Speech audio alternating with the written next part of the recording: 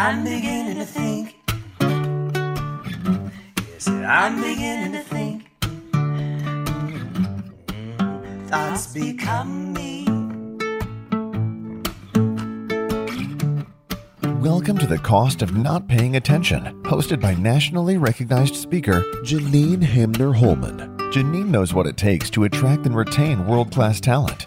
Join her here each week on The Cost of Not Paying Attention as we use brain science, leadership, management, and real-life challenges managers face to explore the places where we aren't paying attention.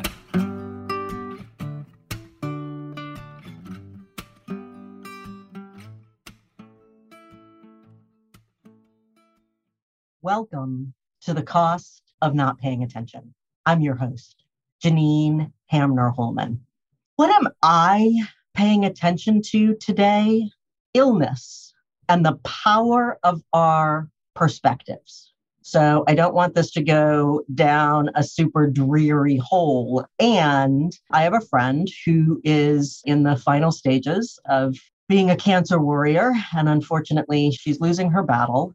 And I have another friend who, man, this guy, if you ever have the opportunity to meet him, his name is Bill Valentine.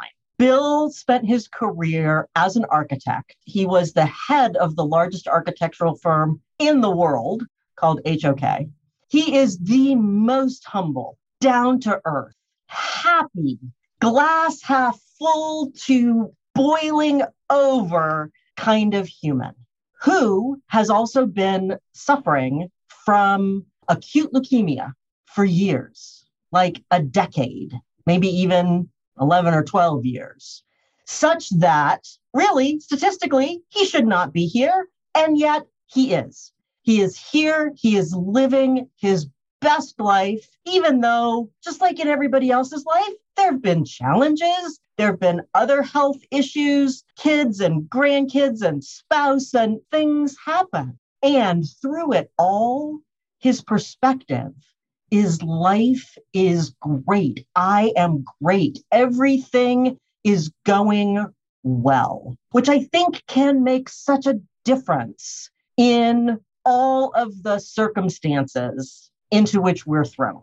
Circumstances are circumstances, and we all deal with them. And our perspective, our outlook, the lens through which we look can make an enormous difference in our resilience, in how we manage through those things. Which brings me right to our guest for today. Terry Tucker is a delight. Y'all are really going to enjoy getting to know him. And he is an international podcast guest on the topics of motivation, self-development, and mental health. He has enjoyed an uncommon and extraordinary life. He's been a college basketball player, a marketing executive, a hospital administrator, a SWAT team hostage negotiator, and most recently, a cancer warrior. Terry is the founder of Motivational Check, LLC, and the author of the book, Sustainable Excellence, 10 Principles to Leading Your Uncommon and Extraordinary Life. Welcome, Terry. Thanks, Janine. I'm looking forward to talking with you today. I am so looking forward to it as well. Thank you so much for being here with us. You're welcome. So I'm going to start the way that I often do, which is, what is something that you have become aware of that people are not paying attention to, either intentionally or unintentionally? And then what's the cost of that inattention? That's a great question. When we were talking before the show, it's like, how am I going to go? Where am I going to go with that? And I think where I'd like to go with it, as you mentioned, one of the jobs that I've had in my life is a SWAT team hostage negotiator. And what I learned from there, and what I don't think people are doing a very good job of as a whole, is the importance of listening. And I'm talking about here the difference between listening to understand versus listening to respond. And I see a lot of people in that, hurry up, Janine, say what you're going to say because I want to get my 2 cents in, versus, oh, okay, Janine, I hear what you're saying. I may agree with you. I may not agree with you, but help me understand where you're coming from here. And I think if we would do the latter more or better, we would be so much better as a society, as opposed to everybody right now that's just screaming at each other. And by doing that, nobody's hearing what the other person is saying, let alone understanding where they're coming from. So I think we're kind of at a point in our society where we're just not doing a very good job of listening to understand. I think most people can probably figure out the downside of that is you don't know what's going on. Oh, I didn't realize you said that because I was screaming too, and I didn't hear what you had to say. Right. Either I was screaming or I was figuring out my next thing to say. Often we are listening for agreement. Like, okay, what do I think about what he is saying? And then do I agree with it? Yay, we have agreement. We have connection. And us humans, we need connection. We need to feel like we belong. So, okay, cool. We have connection. Or I do not agree with him. So now we don't have connection. And then either how am I going to rebut what you said, or how am I going to get you to see things the way that I see them? And so if that's where I'm going, if Terry is totally wrong about that, and I totally disagree, and now how am I going to rebut what he said, either to rebut what he said or to get him onto my team, I am no longer listening to you. I am now formulating strategy in my head. And I actually, time in the time of COVID is very weird. I was about to say it was about a month ago. It was probably about a year ago. Really. I was on a team of folks from Harvard Business Review. And one of the things that we were discussing is that all human beings think that we can multitask. We think we can listen and think at the same time. We think we can listen and type at the same time. We think that we can watch TV and be on our phones and be paying attention to both things at the same time. The human brain is literally incapable of doing that. All you're doing is switching back and forth really fast between TV and phone and TV and phone. And the more that we do that, literally, the stupider we get. Like our IQ points start going down.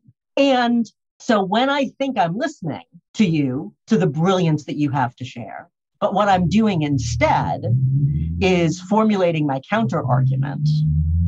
A, I'm not understanding anything about you or your perspective or what brilliance you want to share with me. And B, I'm not learning anything. And so I think the more that we can slow down and really pay attention to each other and listen to learn, listen to understand, listen to like, okay, so what's important to you, Terry? And as you're sharing with me, instead of thinking about, well, do I agree or do I disagree? Maybe I can think about, okay, so what's likely to be important to him? And keep listening through that lens, because then you and I are going to have an authentic conversation and we're going to have an authentic connection. Yeah, I also think that you kind of talked about it a minute ago with just the situation of, well, Terry's wrong. And so what do we do in that case? What do a lot of people do? They judge. Right. Because it's easier to judge than it is to think. Somebody said that. It wasn't me, but I love it.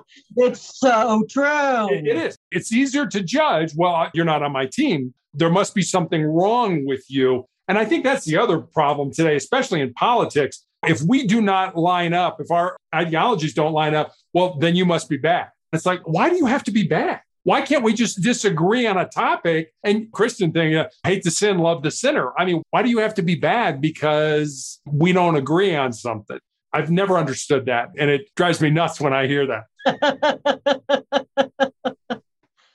So when you think about listening and when you think about this opportunity that we all have every day to get better at listening, how then does that connect to what you're up to in the world? Because you're up to some big stuff, Terry.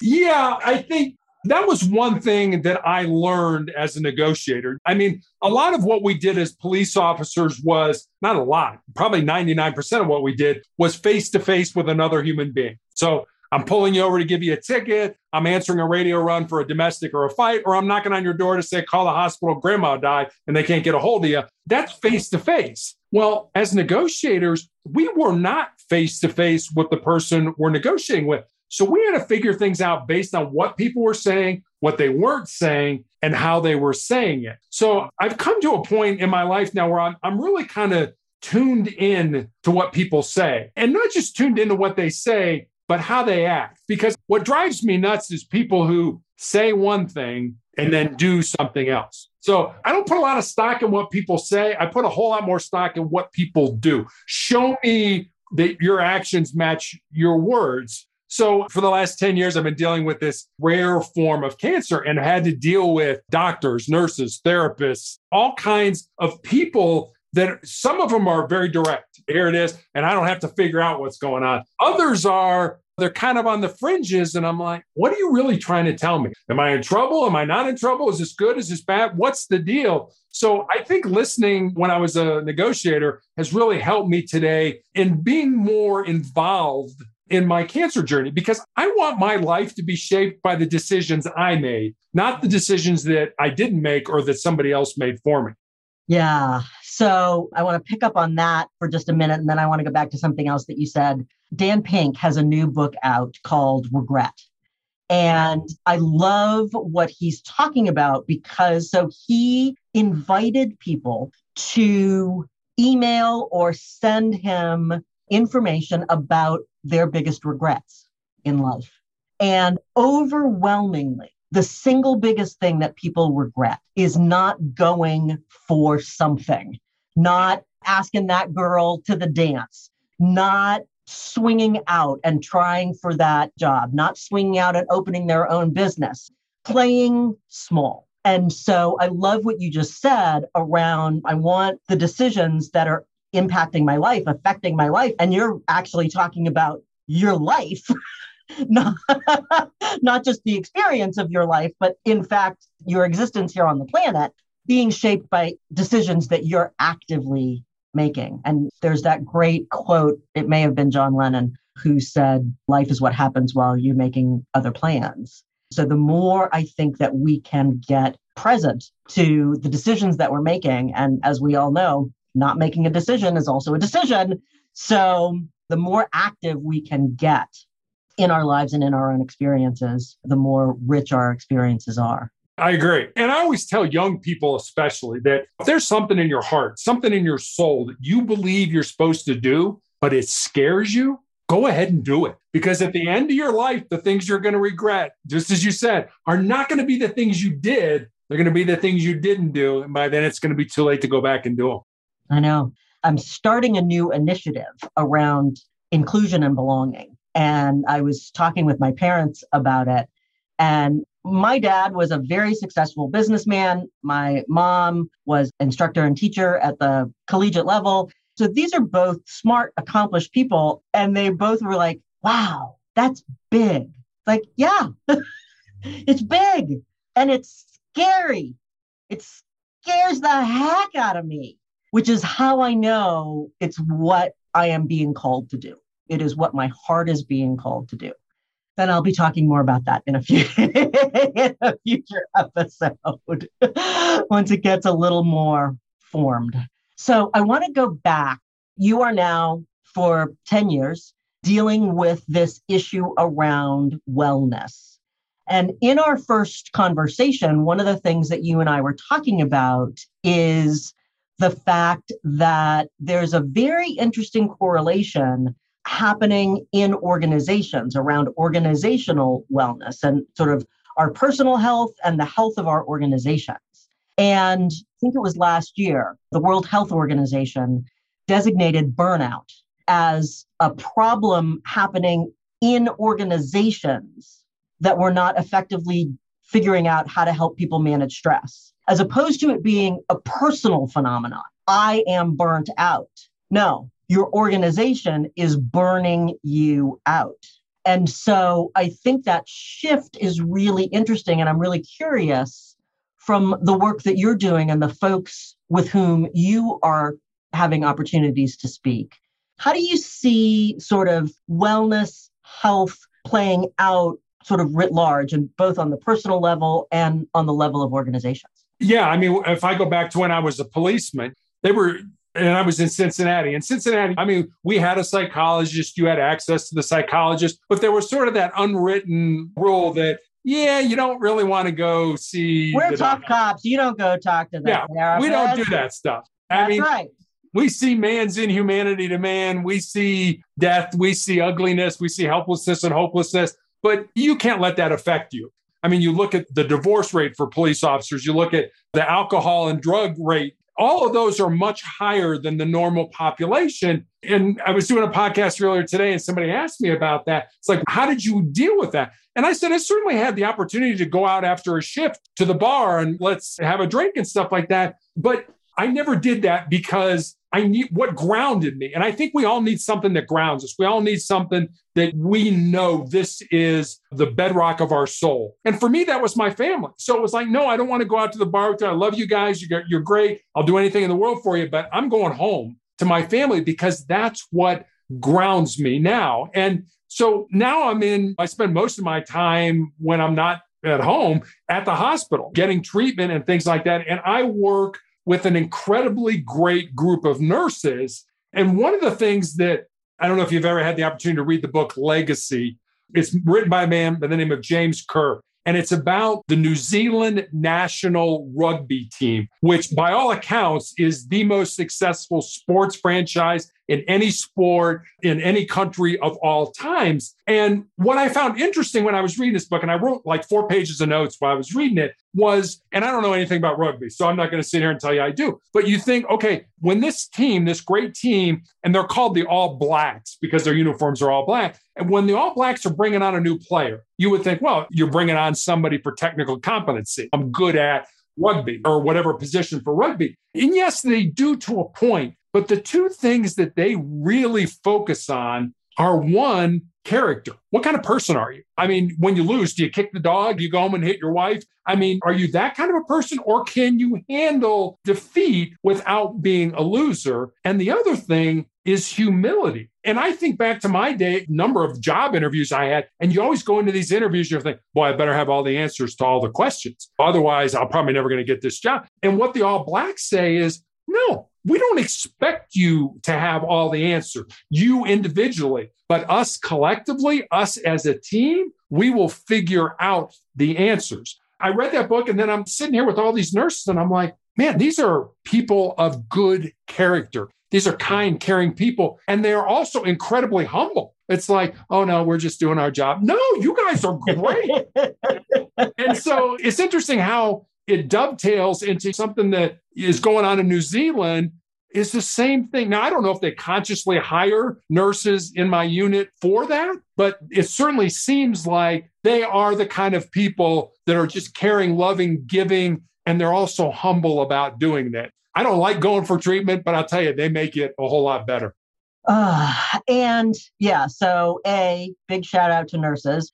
My husband had hip replacement surgery about 6 weeks ago now. And then last week, he had a minor operation on his hand to deal with carpal tunnel and the fact that he had no feeling in his hand anymore. So we've had the opportunity to be around some really wonderful, caring, especially nurses. Yay for surgeons and all of those people too. But really, it's the nursing care. It's the people that you're dealing with day in and day out who were there for you. And growing up, I had long hair. And so the joke was always, they would hold your hair when you were throwing up. Like, they're the ones that have your back, that literally rub your back, that are there for you. And I think one of the things that's so interesting about that and about the story about the All Black New Zealand team is this idea of hiring for personality and essentially what used to be called the soft skills, which I call the superpowers, but it's that whole category, our ability to connect with other people, our ability to understand what's happening within ourselves. It's having emotional intelligence. It's then being able to make good decisions. It's creating a psychologically safe work environment. When we do those things, when we create that environment, there's a story, and I can't remember which football team it is, but there was a football team that was on a big losing streak. They had lost for a number of consecutive years. They'd had losing seasons. And then they brought in their new head coach, who, he understood football, but he had incredibly high emotional intelligence. And so he really connected with his players as humans, not as players, not as producers, not as goal scorers or stoppers. He connected with them as people. And so then their interest in winning for coach skyrocketed. And they went on to win a Super Bowl very quickly after hiring this coach who just turned around the organizational culture of the team. And I think about different professions and different companies and different organizations that are making those decisions. I'm getting to fly up to the Bay Area to be with my friend, and I'm going to fly on Southwest. And when you're on Southwest Airlines, because you feel the personalities of the flight attendants. It's part of their culture that if you are gay or straight or black or Latino or whoever you are, you bring your whole self to work. And these folks in general are super happy. They are super engaged. They are happy to be there. They are happy to greet you. And it's a very different experience from flying on most other airline carriers. And Southwest has made a big investment in emotional intelligence and in training their people and in hiring to that type. Like, they want folks who are bubbly and energetic and yes, they can get down the nuts and bolts of what you need to know about managing the plane and managing the plane in an emergency. But really, they're hiring for disposition. They're hiring for soft skills as opposed to technical know-how. And I think that there's a major sea change that's happening in that direction. And I think you need that. I mean, I think back to my time when I was a high school basketball coach. It's not a one size fits all. It's not like, well, here are the rules and you all handle the. I mean, when somebody would make a mistake, you had to know, okay, I need to get in that person's face and yell and scream at him versus the player that I just need to look at them because they're going to be 10 times harder on themselves than I ever am versus the player in the middle. And that's the nuance of coaching. It's not just throwing the ball out there and saying, I'm going to teach you some X's and O's and we're going to go out, like you say, and win the Super Bowl. No, it's, do you understand how I operate? Do you understand how to motivate me and keep me engaged? And it's not well, you're a football player, so all I got to do is this and it works for everybody. It doesn't. And the same thing is true in a business and stuff like that. You have people that, oh yeah, I made a mistake. And you're like, you better never make that mistake again versus the people that you just need to look at them as like, you know what? Yeah, totally screwed up. It'll never happen again. And it won't happen. It will never happen again. It'll never happen again because they'll be 10 times harder on themselves than you're going to be on them. Right. And then you have those other folks, which is one of the things that I think is so interesting in thinking about the last 2 years. Before we started recording today, one of the things that you and I were talking about is the opportunity to find, whether it's a golden nugget, whether it is a lesson, whether it is a silver lining, find something that is an opportunity or is positive outcome in the midst of challenges. And we've certainly been going through a challenging couple of years. And when I think about the shift that is happening with employers understanding, oh, wait, you are a whole person. And it may be that you're having a hard time right now. The rates of depression and anxiety have skyrocketed through COVID. 41% of people are dealing with clinical depression. 76% of people are dealing with clinical anxiety. 1 in 3, more than 1 in 3, 3 out of 4. And so realizing like, okay, you screwed that up, but you don't normally screw up anything. You're normally really on top of it. And so maybe rather than getting in your face or just giving you that look, instead, I'm going to say, Terry, is something going on? And open up the possibility of a real conversation where then you can share with me, actually, I have this person who's sick, or I'm dealing with a health issue, or my mother-in-law has just come for a stay, or the kids are having a hard time. I've got a good friend whose daughter is dealing with a mental health issue. People are going through stuff, and people have always been going through stuff, but the pace of stuff that we are going through seems accelerated. And the number of people dealing with stuff is definitely escalated. And something really great has happened with us being more willing, not necessarily everybody, not necessarily truly willing, but in general, being a little more willing to have conversations where we open up to each other. And we're willing to have a conversation about mental health or about your physical health. So I'm seeing some mistakes. This is really uncharacteristic of you. What's going on? And sometimes that then also takes me sharing something about what's happening in my life so that you know, actually, it is a safe place. You can share with me. I'm not going to then take that and beat you over the head with it. Right. And that's a connection. That's making a connection. When I was a negotiator, when I would talk to groups and stuff like that, people would always be like, well, I think somebody might be getting ready to harm themselves or commit suicide, but I didn't want to say anything. And I used to tell people, we used to say stuff all the time. We would ask point blank, hey, are you thinking of killing yourself? Well, aren't you putting that idea into their head? I'm like, no. If they're not going to do it, they will fire back at you like, no, you idiot. Of course I'm not going to kill myself, idiot. I'm not thinking of doing that. But if they are thinking of that, you open the door where you might just give them that opportunity to step through that. And it's like, oh, thank God, somebody cares. Somebody is willing to at least listen to me. And so I used to tell people, no, I mean, we have this intuition. We have this kind of, something's going on here. If you think somebody's going to harm themselves, ask them. Just flat out ask them, are you going to hurt yourself? You thinking about killing yourself? Because if they're not, they're going to tell you that. And if they are, you just may have saved their life. But by doing nothing, I mean, yeah, you kind of take yourself off the hook. But on the other hand, man, imagine how good you're feeling if they open up to you and they don't kill themselves because all you did was ask. Like you say, hey, how you doing today? Are you okay? Are you thinking of hurting yourself? And boom, you just opened the floodgates and now they got somebody, oh, somebody cares about me. You made that connection. So I love that. And I want to tie that back to your experience in the police force, because I have had the opportunity to know a lot of police officers and a number of police chiefs. And there is a challenge in that culture, just like in a number of other cultures where the organizational culture does not support saying, I need help, or going and getting help. I mean, the things that cops see on a day-to-day basis.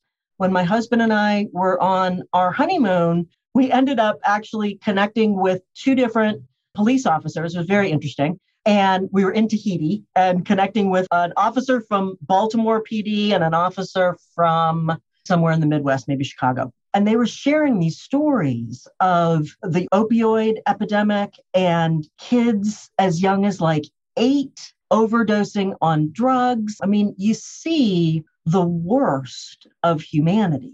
And talk about a place where it needs to be okay to ask for help. Because if that were my day-to-day existence, I would need help. I would need help managing myself in the face of such tragedy and sadness and wasted opportunities and just the whole world of it. And not to mention all of the anger that's being directed at cops, some for good reasons, some for not so much. So it's a tricky situation right now. And so what do you do if you are somebody in one of those professions who's listening to us today, or if you want to be supportive of folks in those professions where the idea of getting help, going to the therapist, doing talk therapy, that's just a big no-no.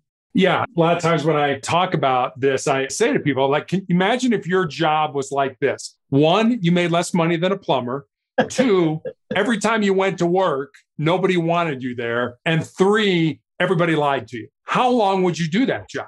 That's a cop's job. We make less money than a plumber. Nobody wants us there. I mean, it's never a good thing when a cop is around. And everybody lies to you because they're trying to put their story as the one you believe, so you'll take the other guy to jail. Or even if I'm just speeding a little bit, even if you pull me over and I was like, oh, officer, was I speeding? I mean, how many times have I done that? Right, I'm lying to your face. I knew full well I was going 70 and a 50. And we know you know that. Exactly. So you think about that in terms of that's the job. That's the starting line. That's where you start from. And then you build on, as you just said, all the things that you see, the death, the things that people do. When I was in the drug unit, I'm like, what people do to get drugs, how they sell themselves, their bodies and things like that. I mean, you see all that kind of stuff. And again, I go back to, I think you have to be grounded in something, whether it's faith, whether it's a family, whether it's a girlfriend, boyfriend, friend, somebody that you can just say, hey, look, I'm having a tough day today. And when I was working in Cincinnati, I remember I had a guy that I used to ride with. My badge number was 374. His was 347. And occasionally I would ride with him. And he ended up dying one night. He was killed in the line of duty. And I remember going back to the district afterwards, and one of the bosses was like, how you doing? And I'm like, I'm okay. I mean, I was grounded. I had that family. If people will just do that, and like I just said before, if you suspect something, if something happened and you just want to check in, do that. Hey, how you doing? How things going? You okay? You want to go out and get something to eat after work? Check in with people and find out how they are. And then the other thing is you've got to have a ton of courage to say, you know what? I'm not okay. I am not okay. And if you think about what we do, we carry a gun and a badge, and we have the ability to take your life. And to take your life on 3 hours of sleep. And I just had a fight with my wife and my boss is on my case. And now you're sending me out on the street to deal with the public. You have to have a tremendous amount of courage to be able to say, I need help. It's not a profession. I think the same thing with the military. It's not a profession that is to the point where it's like, yeah, you need help. We're going to get you help. Or I've identified you as somebody that needs help. I mean, we're great about doing that. Hey, somebody's beating up their wife. We're going to take their guns away. We're great about that, but we're not about taking care of ourselves to the point where you're saying, I need help and I need it right now. I can't wait. And I don't know what the answer is. I think it's got to be agencies, chiefs, the rank and file saying, it's okay. We get it. We see what you see on a daily basis. We've been through that. It's okay to need help. And when you come back to the job after you get your help, you're good. We're going to be here. We're going to support you. And I think it's better now than it was 20 years ago when my grandfather was a policeman back in the 1920s and 1950s. But I'm not sure we're there yet. And it's just somebody's got to do that job. But we also have to support the people that do that job and understand that, you know what? We're asking you to make a split-second life and death decision. And sometimes you're going to be wrong. And that doesn't make you a bad person. That just means you made a mistake. I think what you're pointing to in terms of the strength that it takes to say, I need help. We have it in our society that to be vulnerable is to be weak.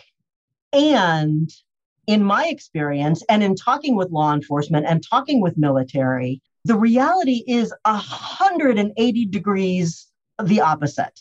It takes strength to be vulnerable. It is one of the strongest things someone can do. And there's a woman named Brené Brown who talks about vulnerability a lot. And she has this line, which I need to find because this is not an exact translation, but essentially what she says is the thing that I most want to see in you, the thing that is most going to connect me to you is the thing that I least want to show you, which is my vulnerability. And when we get vulnerable with other people, that is when we get connected. That is when we really start to feel like, oh, you are my people. Even if you might believe very different things from me. You might have a very different lived experience. You might have very different world perspective than I do.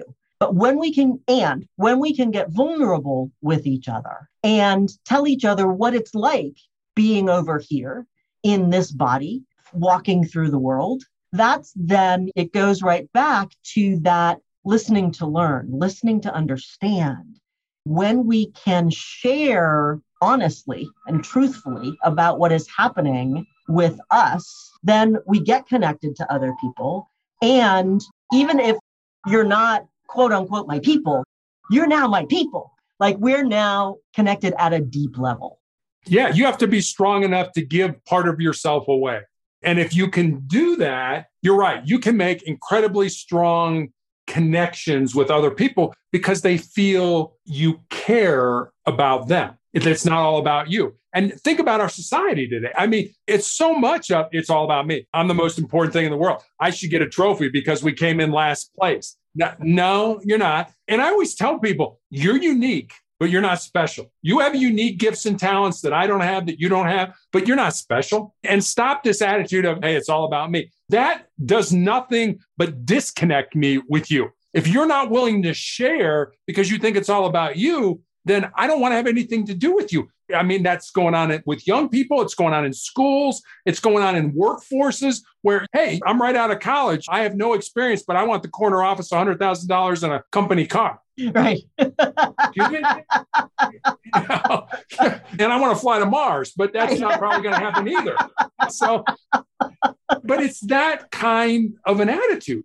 David Brooks, the columnist at the New York Times, really great guy. I was just listening. He did a 5-minute TED Talk back in 2014 that talks about the difference between our resume virtues and our eulogy virtues. And I would encourage you or any of your audience to go and listen to it because it's amazing. He said there's a conflict. There's a war that goes on between being I want to be the best, I want to do us, versus I have to lose myself to find myself. I have to give myself to somebody else in order to have that friendship. We don't teach that. We teach you need to be powerful, you need to be aggressive, you need to build companies, you need to be an entrepreneur. Yeah, you need to be all this stuff. They talk about the Adam 1 and the Adam 2, and that's the Adam 1. And the Adam 1 is what we spend all our time on. We don't spend a lot of time on the Adam 2, which is our eulogy virtues, which are in a lot of ways inverse to what we think. You've got to give yourself to find yourself. So it's 5 minutes, and I think it's really powerful if you spend some time thinking about it.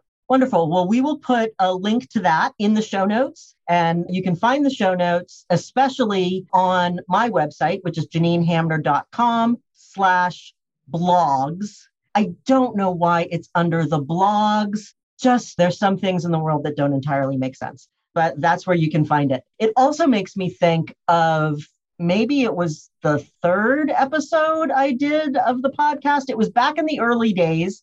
I did an interview with a gentleman named Bob Berg, who co-wrote the book, The Go-Giver. And it's a short little book. It's a great podcast interview. So look for that. Really, it's about how when we give of ourselves, when we give to other people, we get so much more in return. And if we give in order to get, we're probably not going to get it back. When we give of ourselves selflessly, when we are happy to serve, when we have that idea of servant leadership, I am here to support my team in what it is that they need versus to exalt myself. That is when the good stuff happens. That is when the good stuff happens for us. And that is when the good stuff happens for the world. As I know you were, I was raised in a Christian church. And one of the things was always talked about is the kingdom of God and the idea that really the kingdom of God is here. The kingdom of God is here and now. It is not what happens in the afterlife when we die. Our opportunity is to have the kingdom of God be here and to live our lives in that way, that we want to be of service to others and the world. And when we give in that way, it always comes back. It does. And I've always it's the idea of karma. Yeah, I've always believed that regardless of what you do, we're put here to serve, whether you believe in God, to serve your God, but to certainly serve each other. And yeah, so many people do. Well, God is some mystical being that's out there. No, I don't think so. I think God is inside each one of us. And that connection that we make is made out of love. And certainly guys and cops and stuff. Love is not a word you hear a lot in locker rooms and in police districts. And no, it is not. No, Right. but it's something that I think is important, that because we need to love what we do, we need to love ourselves, we need to love our fellow man. It's the overarching thing that I think for all of us that we have to do, that makes us the people we are in the society that we are. Yeah, it's interesting. I just spun around in my chair to look at my bookcase. Brene Brown's Dare to Lead. He has a whole part in that book where she is talking with a woman who is senior in the Navy, who was looking at old naval code around sort of how we bring up our naval officers. And she was noticing that in old naval code, like from the 40s, the word love was very present. The word loving what we do, loving our fellow Marines and servicemen and naval officers enlisted. Officers, yeah. Yes. The folks there with us in the tent, and loving the service that we get to provide and loving our country. And the word love is all over the place. And over the years, it has been more and more and more exercised from the vocabulary. But if you think about that, like, okay, so when they were forming the Navy, they were thinking about love. It creates a whole new opportunity to rethink how we think about work, how we think about service, how we think about the armed forces and all the protective services. I'm on the board of the Pasadena Fire Foundation and all the stuff that firefighters go through. I mean, we have an opportunity to rethink these sort of, I don't know the right way to say this. Back in the day, I would have said all the manly men careers. That's not the right thing anymore because there's many women who serve in those careers, but sort of the tough jobs that are out there. I think there is an opportunity not only to rethink those, but also to rethink the way that we think about work. It's one of the big changes that's happening with the millennials, which I was talking to a group of CEOs the other day about a study that was done at MIT that looked at the Great Resignation and the numbers of people quitting.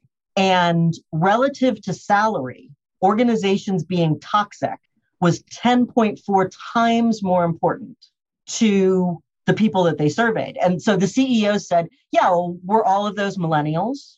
It's like, well, in 2.5 years, 75% of the workforce is going to be millennials and the Gen Zs coming after them.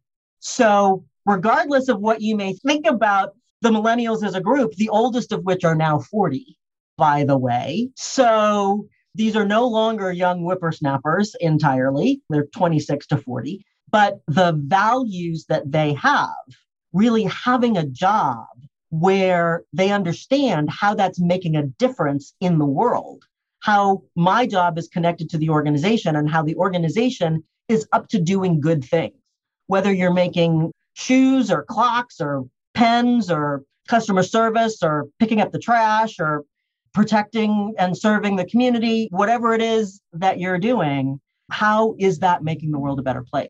And I think that kind of listening, that kind of leaning into really what are the things that matter to these generations that are now an enormous percent of our workers. And if we don't get a handle on this, I mean, the statistics are this year, between 44 and 56% of people are planning on quitting their jobs. Half of the workers are planning on quitting their jobs because of toxic organizations. And when you break down toxic organizations, the biggest thing in there is inattention to diversity. And so like these things that we think of as like, well, that's nice, or maybe it's good or the right thing or the politically correct thing to do. No, it's actually important for business. So organizations that are more diverse are 37% more profitable than organizations that aren't. And if you're not doing something about it, you're going to lose half your workforce. So it gives us an opportunity right back to where we started. And folks, when Terry and I started prepping for this interview, I said, I really am trying to keep these conversations around 30 minutes. I'm failing miserably. But I also told him, if we were having a really great conversation, I was not going to cut it off. But I'm going to start wrapping it up here, because otherwise we're going to be doing this podcast. The sun will have sad. Part one and part Yeah. two, right? Exactly. We will have had our martinis. Yeah, I will have missed my flight. So, but what it creates is this opportunity to listen, in a very different way to who we are, to what folks really need in order to be connected to each other and to the work that we're doing, which takes up an enormous amount of our lives. It does. I was talking to my wife the other day. My dad was the national director of real estate for McDonald's for a number of years. And I remember his boss would be like, hey, why don't you bring, my mom's name's Marilyn, why don't you bring Marilyn and the boys over for dinner on Sunday? It wasn't like, oh, it's the weekend. Heck no, I don't want to have anything to do with the people that I work with. It was, no, families were connected. We are a family. I mean, my dad loved what he did. He loved the people that he worked with. I mean, I've been working for, 30 years before I got cancer, but I don't ever remember anybody saying, hey, why don't you bring your wife and daughter over for dinner on Sunday night or something like just a spontaneous, not a, oh, let's plan it 6 months from now. Hey, just come on over. We'll throw some burgers on the grill. Just be real laid back. And I'm like, no, we don't do that anymore. I mean, we don't connect with the people that we work with. A lot of times we don't even connect with the people that we live with.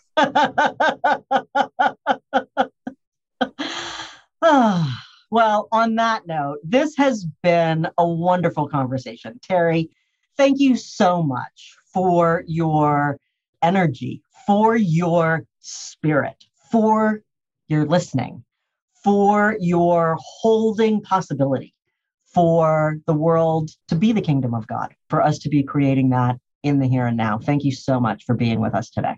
Well, Janine, thanks for having me on. I always say it's nice people like you that allow me to come on and we have these conversations. And if our conversation makes a difference in one person's life, then today's been a good day. Amen to that. I am Janine Hamner Holman, and this has been The Cost of Not Paying Attention. Remember, great leaders make great teams. Until next time.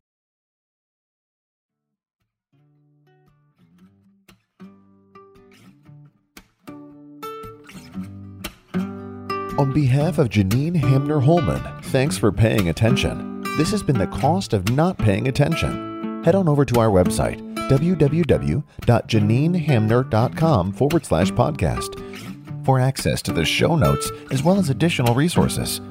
Remember, great leaders make great teams.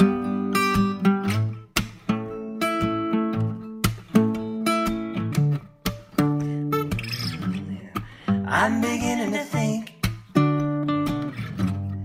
I'm beginning to think. I might sit here and just breathe. I think I might need a political science degree to get a grip on my anxiety.